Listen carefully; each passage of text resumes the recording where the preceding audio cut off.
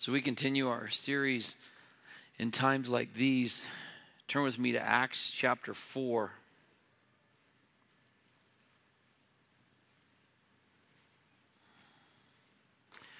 The message is entitled, Speaking the Word with All Confidence. Let's pray.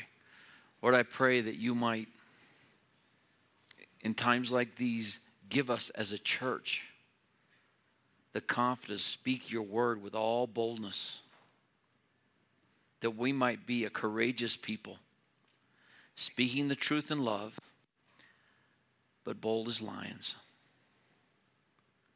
Lord, because there are some that are lost, they're waiting for the light. And if our light is hidden, we're just helping Satan. Oh Lord, that we might finish victoriously, faithfully, to hear from you as a church, as a whole church. Well done. We pray in Jesus' name. Amen. The word here for boldness in this passage, and also the word for confidence in Greek, is parasia. Confidence, boldness, courage. I just want to begin where I'm going to end. If we're going to be bold, there are two things. It's obedience and prayer. In Joshua chapter 1, turn there if you want. Joshua is about to take over for Moses. And you know, the people have promised, oh, we're going to treat you just like we treated Moses. Not great. I mean, every time the people enjoyed the blessings and the miracles of God, but every time things didn't go their way, they threatened to stone Moses. So that shouldn't be counted as a great encouragement. And to the leader of God's people, in Joshua 1 verse 6, be strong and courageous. You will give this people possession of the land which I swore to their fathers. Only be strong and very courageous. Be careful to do according to all the law which Moses my servant commanded you.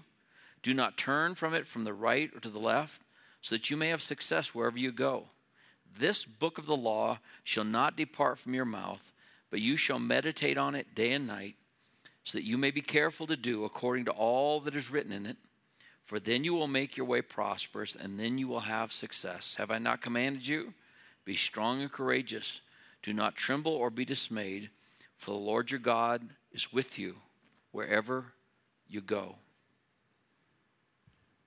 Churches all over America are trying to position themselves to not be in trouble.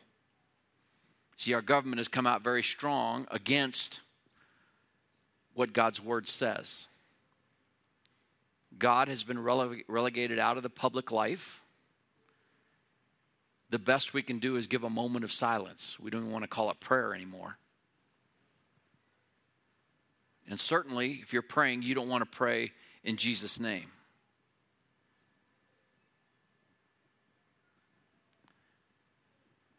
Get asked by pastors all the time, so are you guys changing your constitution? What for? Well, because. Well, we don't have anything in our constitution we don't believe. So, no. We're changing the way we do some things. You know, the law has said if you have your place, your public place, this is kind of a public place, a church building, open for some weddings, then you have to be open for all weddings. And so we've changed one thing, and that is we're not in the business of marrying people. Ultimately, we believe that marriage doesn't depend on the location of your ceremony. It depends upon your heart, and are you willing to be obedient? So a lot of people say, well, I don't want to be married in church. They don't want to do anything else in church, but they want to get married in church, like somehow getting married in this building is going to give them this blessing. And so only people that are members of our church will now be married in our church. Used to be kind of an opportunity for ministry, but can't do that anymore. The last wedding, I believe I'm right on this, the last wedding we will have at the campgrounds it just took place yesterday. No more weddings, then we're out of the wedding business. But as far as what we believe, no, we haven't changed anything. And we're not going to couch ourselves to be safe. You see, Christians throughout the ages, believers throughout the ages, even Joshua, we read, the leader of God's people, had to be courageous.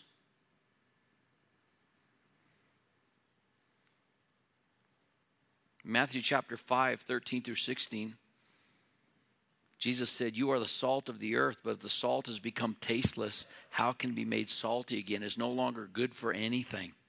If God's people are not willing to be salty and bring the flavor of righteousness to their culture, we're not good for anything.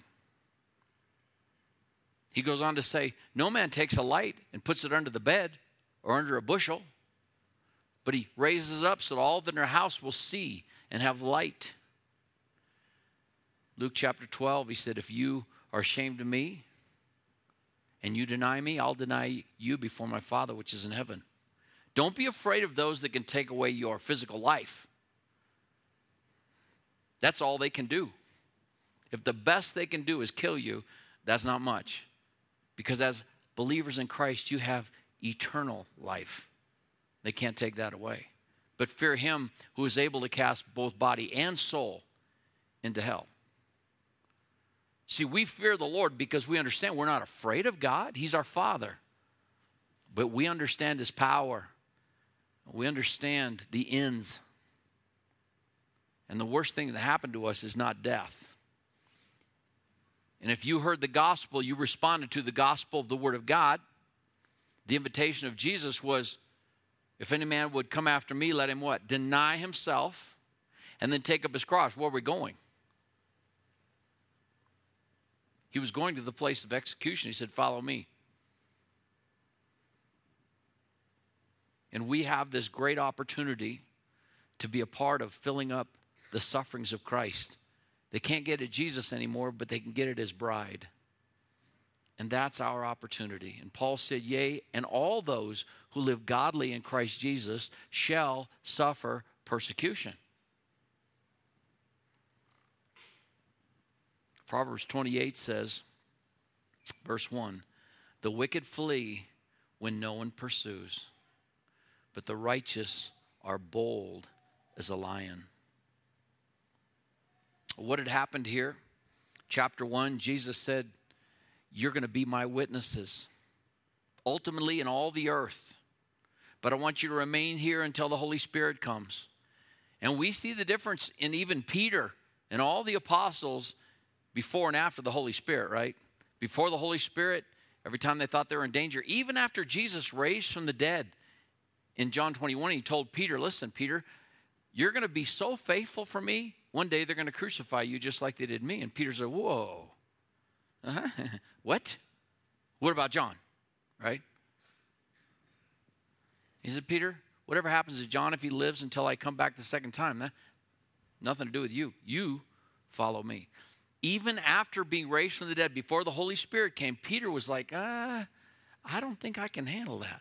And yet we find Peter in chapter 2 standing up before everyone and boldly preaching the gospel of Jesus Christ. And 3,000 people came to faith. Well, that's making a mark. They began to stir things up. And so in chapter 3, they made a regular habit of going up to the temple to pray in front of everybody. They weren't hiding. I think they expected everyone to come to Christ. What's your expectation of the gospel? Paul said, it is the power of God unto salvation. It's the dynamite, the dunamis. Do you expect that the gospels make a difference? If you really believe the gospel is the powerful seed, you just share it. You just live it. They expected result from the gospel. So they're going up to the temple one day, and I believe ahead of them a man is being carried, and they've seen him before. He was 40 years of age, and his family would take him up there. They probably made their living off him also. And he was crippled, so they just laid him there, and then he'd beg for alms and gifts. And so about the time they're coming into that gate, he looks up at him hoping to get something from him, and Peter stops it. We don't have silver and gold, but we give to you. And he grabbed it by the hand, and he stood on his feet, and he was completely healed. Can you imagine the man, 40 years old, who's been crippled since his mother's womb? He's been crippled all of his life, and all of a sudden, it's not like wobbling, staying. He's running and jumping, and what's he doing? He's praising the Lord. And then he grabbed onto Peter, and he wouldn't let go. And as he's shouting, they didn't get to prayer that day, by the way. As he's shouting, all the people come. What? What's going on? They all knew this fella. They'd all seen him before. And Peter has to calm the crowd, and he said, if you think it's us that healed this man, you're mistaken. It's the Christ that you crucified. On the basis of faith, verse 16, in his name is the name of Jesus which has strengthened this man, whom you see and know, and the faith which comes through him has given him this perfect help in the presence of you all. And he ends the sermon, verse 26, for you first God raised up a servant and sent him to bless you by turning every one of you from your wicked ways. There it is, the gospel of Jesus Christ. Jesus Christ died on the cross for their wicked ways, their sin. He was buried and he rose again the third day. That was for them. Well, we come to chapter 4. They were speaking to the people and the priests and the captain of the temple, and everybody gathered together. And this is not going to, we've lost control now. Because as a result, it goes on to say in chapter 4, as a result of that preaching, the church came to be 5,000 just men. So the church could be 12 to 20,000 people by this time. They're making an impact. These people are going up to pray. They're going up to hear the apostles' doctrine and their teaching. They're making an impact.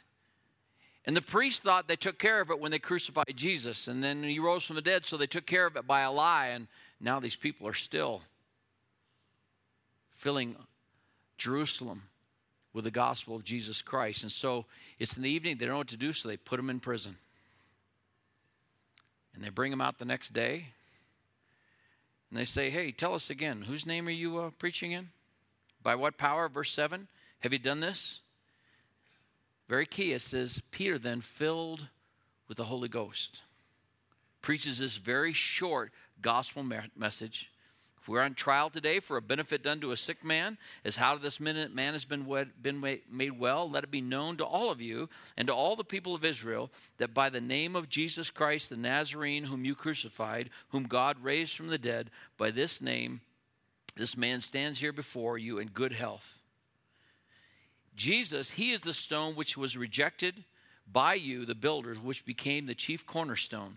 And there is salvation in no one else. For there is no other name under heaven which has been given among men whereby we must be saved. Now we come to our passage. Verse 13. Look what it says. Now as they observed the confidence of Peter and John and understood they were uneducated and untrained men, they were amazed and began to recognize them as having been with Jesus. Why? Because these same people dogged Jesus' steps all the way, and all they ever found was confidence and truth. What is this confidence? This courage? Is it belligerence? It is anger coming out? No. It's a deep-seated faith that rests and speaks the truth in love. They weren't shaken. These are the guys that were running before. Everybody forsook Jesus at the cross. Everybody forsook him and left. And now they stand boldly and calmly, not afraid, preaching the gospel of Jesus Christ. They were filled with the Holy Spirit. There's a promise to us that Jesus gave.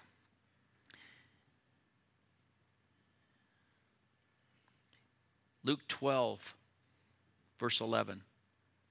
When they bring you before the synagogue and the rulers and the authorities, do not worry about how or what you are to speak in your defense or what you are to say. But in that day, in that hour, the Holy Spirit will teach you what to say. You can depend upon that. Have you ever been in a situation and you were questioned and you didn't know the answer? And you went away and you said, you think of it later. If I'd only known that then. Or you went under trial. And I will tell you, as a discipler, it's a much more honest response to say, that's a good question. I don't know the answer to that question, but I will find out. So you don't look like the cults that have little things just all memorized. They Paul Parrot some things out there, and it just looks like they got it all condensed in a little sales package. It's better to be open and just say, that I don't know the answer to that. I think that's a good question. Let me find out, because I know that God has an answer. That answer is in God's word. And you go, and when you come back with the answer from God's word, you'll never need that again, because it'll be yours. You'll have that answer. You'll have that portion of Scripture. And next time somebody asks that question they think nobody's ever asked before, you say, just let me turn right here. There it is, right? That's how we grow. That's how we get equipped. It's okay not to know the answer. But you say, what happens to me when I'm hauled before court? What happens if as believers we're hauled into court for what we believe? Not even what you've said or what you've done, but what you believe. Here's the promise of God. See, it wasn't that Peter was so smart or Peter and John had all this confidence in themselves. This was the Word of God. In them by the Holy Spirit. And it says in the Old Testament, when we speak the Word of God, when we're speaking wisdom filled with the Spirit, it's like apples of gold in settings of silver.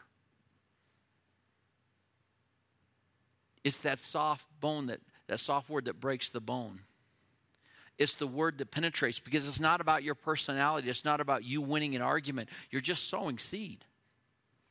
And whether they receive it or not, whether they believe it or not your deal, not your business. It's powerful seed. Proverbs 16:1 says, the plans of the heart belong to man, but the answer of the tongue is from the Lord. Like the cold of snow in time of harvest is a faithful messenger to those who send him, for he refreshes the soul of his master. You want to refresh your master's soul? Speak the truth in love. Be courageous.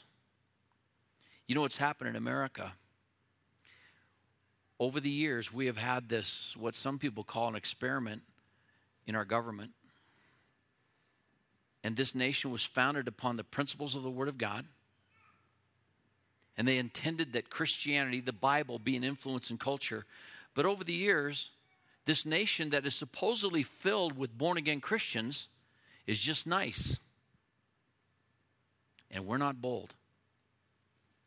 We've taken a back seat, and when government's made a difference, we don't say anything. And when wicked leaders get elected, guess who did it? We did.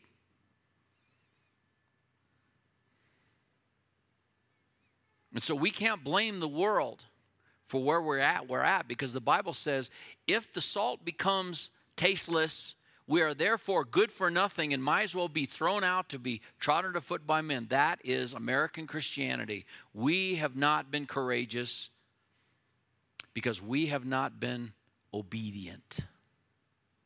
We have compromised with Satan.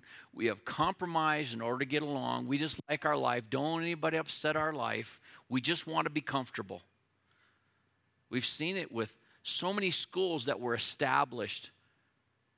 You know, Princeton was established to preach the gospel, to train men to preach the gospel. University of Chicago, one of the most liberal universities around, was established as a Baptist college. Baylor University, great preachers came out of Baylor. They no longer recognize. Why? Because they got a board in that said, so many of these schools, there's so many Baptist schools, let alone other Christian schools across the nation, that all of a sudden they said, but we need to keep ourselves in business. So let's not take a strong stand on this. Let's change that. Let's just get along. And so we will go along to get along. And we as a people became tasteless. We no longer had lives that were convicting. We no longer were the voice that said, no, that's darkness, that's wrong, that's sin. Oh, don't say that. I was reading the story of a great name dropper, a fellow that built the Crystal Cathedral. talked about all of his opportunities he had. And he loved dropping names, and one of the names he dropped in one of his stories was John Wayne. John Wayne was dying of cancer. He was looking for somebody to come and give him hope because he was raised a Roman Catholic. He knew the Roman Catholic faith, but that wasn't giving him the hope and peace. And so Schuller went to talk to him. And he said, I don't use the word sin. That's too negative. No, too negative. But you know what? The gospel says Jesus came and died for sinners. If you don't get to sin, you didn't get to the gospel. If you just share, well, Jesus wants to make your life great. And if you want to make your life great, get things ordered, just accept Jesus in your heart. And it'll all be good. That's not the gospel. Because in order for a person to come to life in Christ, they need to come through that straight, narrow gate. Jesus said, straight is the gate, hard is the way that leads to eternal life, and few there be that find it. It's narrow. Why? Because we have to come on our knees, denying ourselves, understanding he's calling us to follow him. But we're not salt and light. We have not been obedient. And so we are not bold. And we hear the reports of what's going on, and it can cause fear. You think these people in the church didn't have some fear? Of course they did. Their Savior's been killed by these same people. They have the potential to kill people. And so they had the fellow step out. Why don't you guys step out for a minute? We need to talk about this. They recognized in their speech, these men were not afraid. They were not angry. They were just speaking boldly the truth in love. They were just speaking with confidence. This is the way it is. One of my favorite classes with Dr. Bookman in Bible college was a class called I'm trying to remember what they called the class. Apologetics. It was about apologetics, but it was basically logical fallacies. And he said it's a logical fallacy to think that you've got to use, or if you use anger when you're in an argument, it's a logical fallacy because all you're proving is you don't think your argument would stand by itself. And so you have to involve passion and anger. That's not part of the gospel. There's a lot of angry Christians today. And they listen to Rush and they listen to all these different pundits. And they get so angry that their country's being taken by force. This world's not your ultimate home. We're thankful for our country. I love my country. I serve my country like many of you did. Volunteered to go to war. Promised that I would obey, even if it cost me a life. Many of you did that. But this is not our ultimate home. We seek for a city whose builder and maker is God. We don't have to get angry. We don't have to be full of bitterness toward the world. Because our kingdom's unshaken. God is not afraid and he's not worried. This is just our opportunity in this time to be bold. But the question is, will we? How can we be bold? What did the early church do when the pressure was on? Well, the leaders that held the power of life and death, they met, kind of like our Supreme Court does, they met. And because of the people, not because of the law, not because of right and wrong, but just because there's a lot of people out there that really liked what was going on. A lot of people out there waiting for their decision. They said, well, hey, guys, we need to be careful. Decision we make here, we don't, So, number one, we see these guys have been with Jesus. They have the same power of speech that he did. Very clear. It's impactful. And we can't deny that a notable miracle has been done by them. Everybody was there. Everybody saw it. And this guy has been around for 40 years laying at the temple gate. We can't say it didn't really happen. So I don't know. Let's just threaten them. That's what the world does. When they don't have an answer, they just threaten. And they call you names. Personal. Don't worry about that. They just can't get at your master anymore. And so they gave them this, let's just threaten them and let them go. No, it's not because of the goodness of their heart. It's because all the crowd out there is waiting for this word. They've been waiting all night. What are they going to do to these guys? These guys can heal a fella that's been there for 40 years, and they're going to do what to him? Let's just threaten them. Now, fellas, we've decided to be good to you. And we don't want you to preach anymore in this man's name. Well, that fell on deaf ears. I just love what Peter and John answered and said to them, whether it's right in the sight of God to give heed to you rather than God, you be the judge. For we cannot stop speaking about what we have seen and heard. Have you experienced the gospel? Have you really experienced the grace of God in your life? Because if you have, you can't stop talking about it. It is the theme of your life. Now, there's some in this crowd that it's your religion. Maybe you're Baptist. Maybe you come to LVC, and so you're part of it. But push comes to shove, you're going to be the chaff that gets blown right out. The Bible says, when the pressure comes, the wicked will not stand in the congregation of the righteous. For the Lord knows the way of the righteous, Psalm 1, but the way of the wicked shall perish. It'll be like chaff which the wind blows away. See, that's just the winnowing. God is allowing his church to be winnowed. And when they would winnow in those old days, they would just take the wheat and they would just, the grain, throw it up in the air, and the breeze would blow and the chaff would blow away. And what came down was just the wheat. And that's what's going to happen if persecution comes. Because if you're not serious, if Jesus isn't your life, if you haven't experienced the grace of God, it doesn't take much. You make decisions every day about what's most important.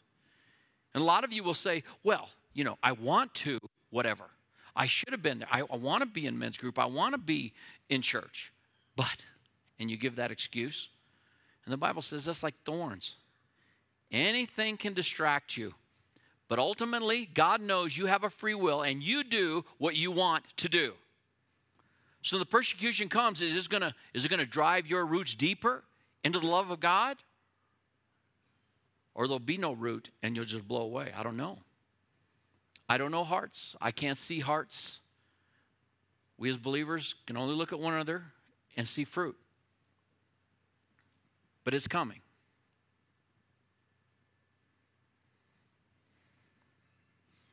So they said, well, we can't stop speaking about Jesus. So what did they do? How did the church respond? Well, I think some of them have been listening at the door. When they were released, first thing they did was go to the church. I love that. They go back to the church in verse 23. And they reported all the chief priests and the elders had said to them. And John was probably saying, and then Peter said this. And Peter said, yeah, and then John said this. You know what that whole church was? This is what blessed my heart. That whole church didn't say, whoa, fellas. I mean, come on. They killed Jesus. They can kill you. And, we only have so many apostles. So why don't you guys just be careful? We're saying today. I remember going to a Christian teacher when we were running out of room years ago in the high school because young people were just inviting young people and kids were getting saved. And we had this growing, thriving group that wasn't even called FCA yet, just a Bible study. In fact, I told those young men, I said, we're not going to advertise. We're going to name ourselves. If you want your friends to hear the gospel, you invite them to come to the weight room Wednesdays. And they did that. And over the years, it just grew. And eventually somebody said, we should call it FCA. I said, well, whatever. We're going to keep doing the same thing. And so we became FCA. And every once in a while, someone would come in and they'd say, hey, we should let the students do more of this. Well, the students aren't equipped to preach yet, so no.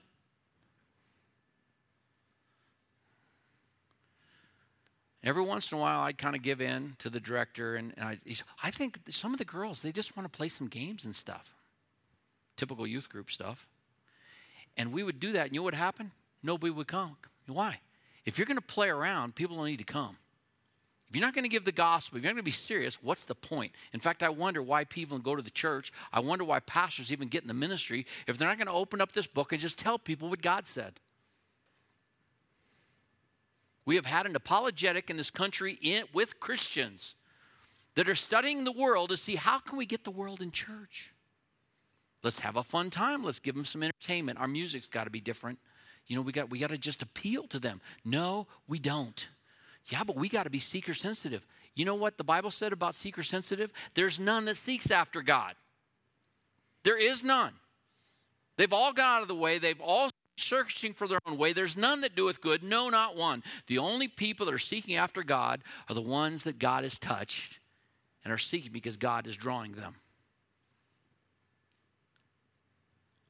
But all this stuff is going to change. Right now, churches are trying to figure out how can we couch things so we can go along to get along. And Satan keeps pressing them and keeps pressing them until pretty soon there is no sting left in their gospel. And their gospel is no longer the gospel. Well, they went home and told the church. And the amazing thing is, I thank all the church, because John and Peter don't need to ask for more boldness. The Holy Spirit filled them. They already have that. That's been proven. The amazing thing about this passage is the whole church wanted that. The whole church said, we want to be like that, Peter. Oh, if we could just be like that. I hear people every once in a while, John MacArthur, Franklin Graham, will get called onto a program. And whether it's Larry King or whoever it is, they're just trying to get them to go along. If you could just compromise, we'd like you more. And I love it because John MacArthur and Franklin Graham are men that God has just placed there for us. And they say the clearest truth, and my heart rejoices with my brothers, and I think, oh, I wish they were more like that. I wish I could be more like that, because their answers are studied and they're just there, and boom, they come out. And I believe it's the Holy Spirit working in them. I don't think it's because they're great. And I hear about some of you as you stand and you give your answer. And whether or not sinners receive it is not the point. God is not ashamed to be called your God. And as believers, our heart swells and we say, oh, the saints in the earth, they're the majestic ones, in whom is all my delight. I wish I could be more like that. I wish I could be more like Jesus. Jesus was never afraid of people. He's not afraid of their opinions. He loved people. He even loved his enemies. He was filled with zeal. He cleansed the temple. And I think so many times, our small group was just going through Luke 12 this last week, and Jesus was sitting down at 11, and he's eating at a Pharisee's house, and he walks out and he says, hey guys, you got to beware of the leaven of the Pharisees. And I think he just goes on to talk about these things. They're like whited sepulchres, or they're like sepulchres that haven't been marked. So people walk over and they get all kinds of corruption. And I think the apostles are like, Lord, they're standing right here. They can hear you. But he was saying that not just to put the Pharisees down, but to wake the Pharisees up also, and to teach his disciples, you don't have to be afraid of these guys. Don't be afraid of them. They got nothing. You have me. And you will never be so close to the Lord as when you're going through persecution and you decide, Lord, I don't know how I'm going to do it. I am weak. I don't have much strength, but I'm just going to stand for you. And Paul the Apostle said, take the whole armor of God, put all of Jesus on. The helmet of salvation, the sword of the Spirit, the shield of faith, your feet shod with the preparation of the gospel, the breastplate of righteousness, and having done all, stand. Sometimes you're not going to make progress, but you can stand. With the power of God, with the help of the Holy Spirit, you can stand. And so this church rejoiced together. Oh, you guys, you stood.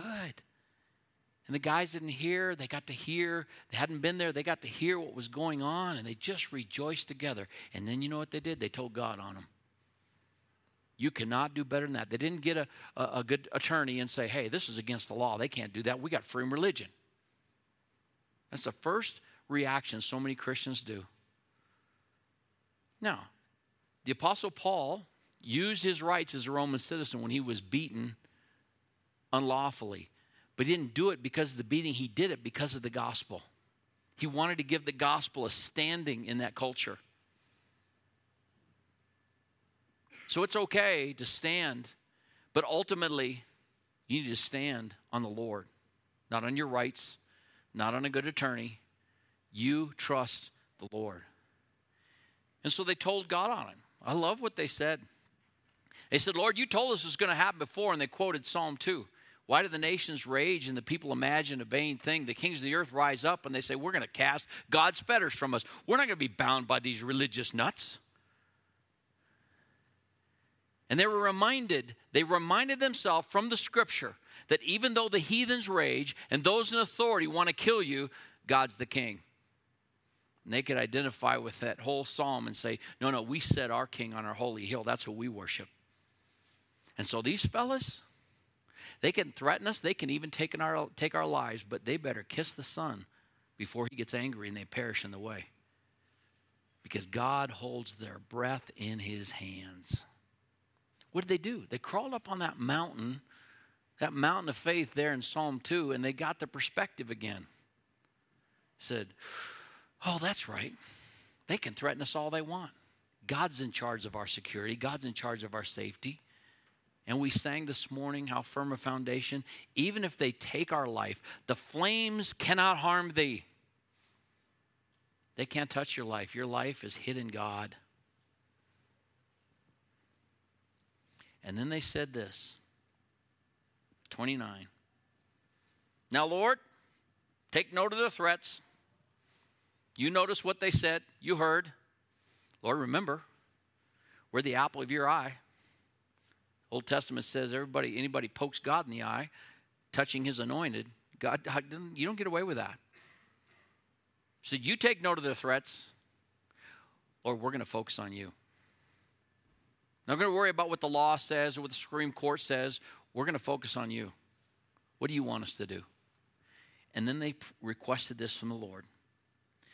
Lord, grant your bondservants may speak your word with all confidence.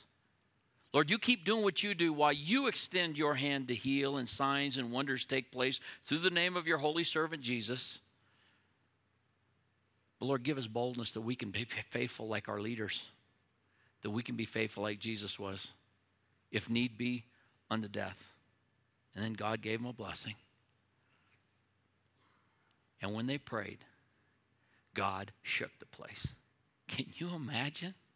Can you just imagine how much they felt loved at that point?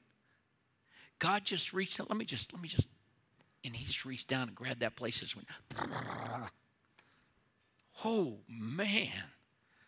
Now, I love to hear the national anthem. And as an American who loves my country, I hear that national anthem sometimes. I just get a chill up my spine because it reminds me of all the Americans that held liberty close and recognized that this country is a blessing from God. But that's nothing like God shaking the place. And then he answered their prayer.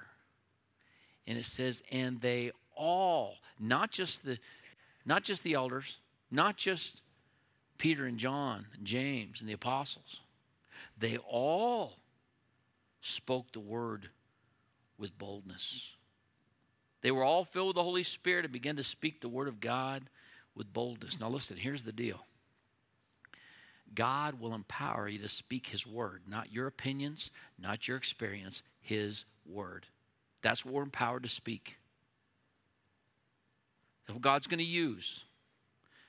That's what we want to leave people with. Because if you die or you fail, the word of God will never fail. The word of God's never going to pass away. It will all be fulfilled. We want to leave people with the word of God. It wears me out. Even good Bible teachers that bring the principle of the word of God and they deduce it down to a little formula that they say, and they want you to write it down and memorize the little formula they said. It's not powerful. It will encourage their ministry. And so you got to go get this stuff from them. And even if it's good stuff, leave people with the Bible. You can't improve on it. You can't improve on it. Leave them with the Scripture. Memorize the Scripture so the Holy Spirit has something to use when He fills you with boldness. Here comes the Word of God out. John Bunyan lived through all kinds of imprisonments and persecution, and the desire of his life was not, let's live politically correct. Come on, folks, be careful what you say. You know, the desires of his heart was to fill his people so full of the Word of God that if you cut them, they just bleed the Bible. That is for us. That is for us. To hide God's Word in our heart that no matter what comes, we have a straight path that others can follow so easily. They begin to speak the Word of God with boldness. They were obedient. They prayed, which led to more obedience. You know what that led to? Verse 32, unity. The congregation of those who believed were of one heart and soul.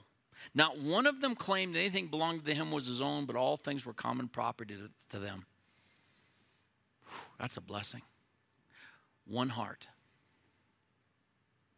Verse 33. And with great power, the apostles were giving testimony to the resurrection of the Lord Jesus. The power of the preaching even increased. And then it says an abundant grace was upon them all. What is grace? The power and the desire to do the will of God. The power and the desire to be obedient. And you recognize in your own life, when I recognize in my life the desire to be timid. Paul said to Timothy, Timothy, listen here. God's not given us a spirit of fear. He's not given us a spirit of timidity, but of power and of love and of a disciplined mind. And the disciplined mind sees the fear. He sees the situation. They say, okay, Lord, you know I'm weak. My desire is to be obedient. My desire is to be bold and speak the truth in love in this situation. And you know, in God's grace, sometimes you see it coming, don't you? Here it comes. He said, in that very hour, I'll put the words in your mouth. Are you willing to be obedient? Father, I pray that you would give us as a church in this time boldness to speak your truth in love, to give people the gospel of Jesus Christ, to speak the Scripture, to speak the truth, or that we might be found faithful, and so that sinners can find their way to the cross. That we be the salt that stings, that has taste. That we be the light that chases the shadow away. That we could have an opportunity for great harvest even in these times, Lord. We'll give you all the glory in Jesus' name. Amen.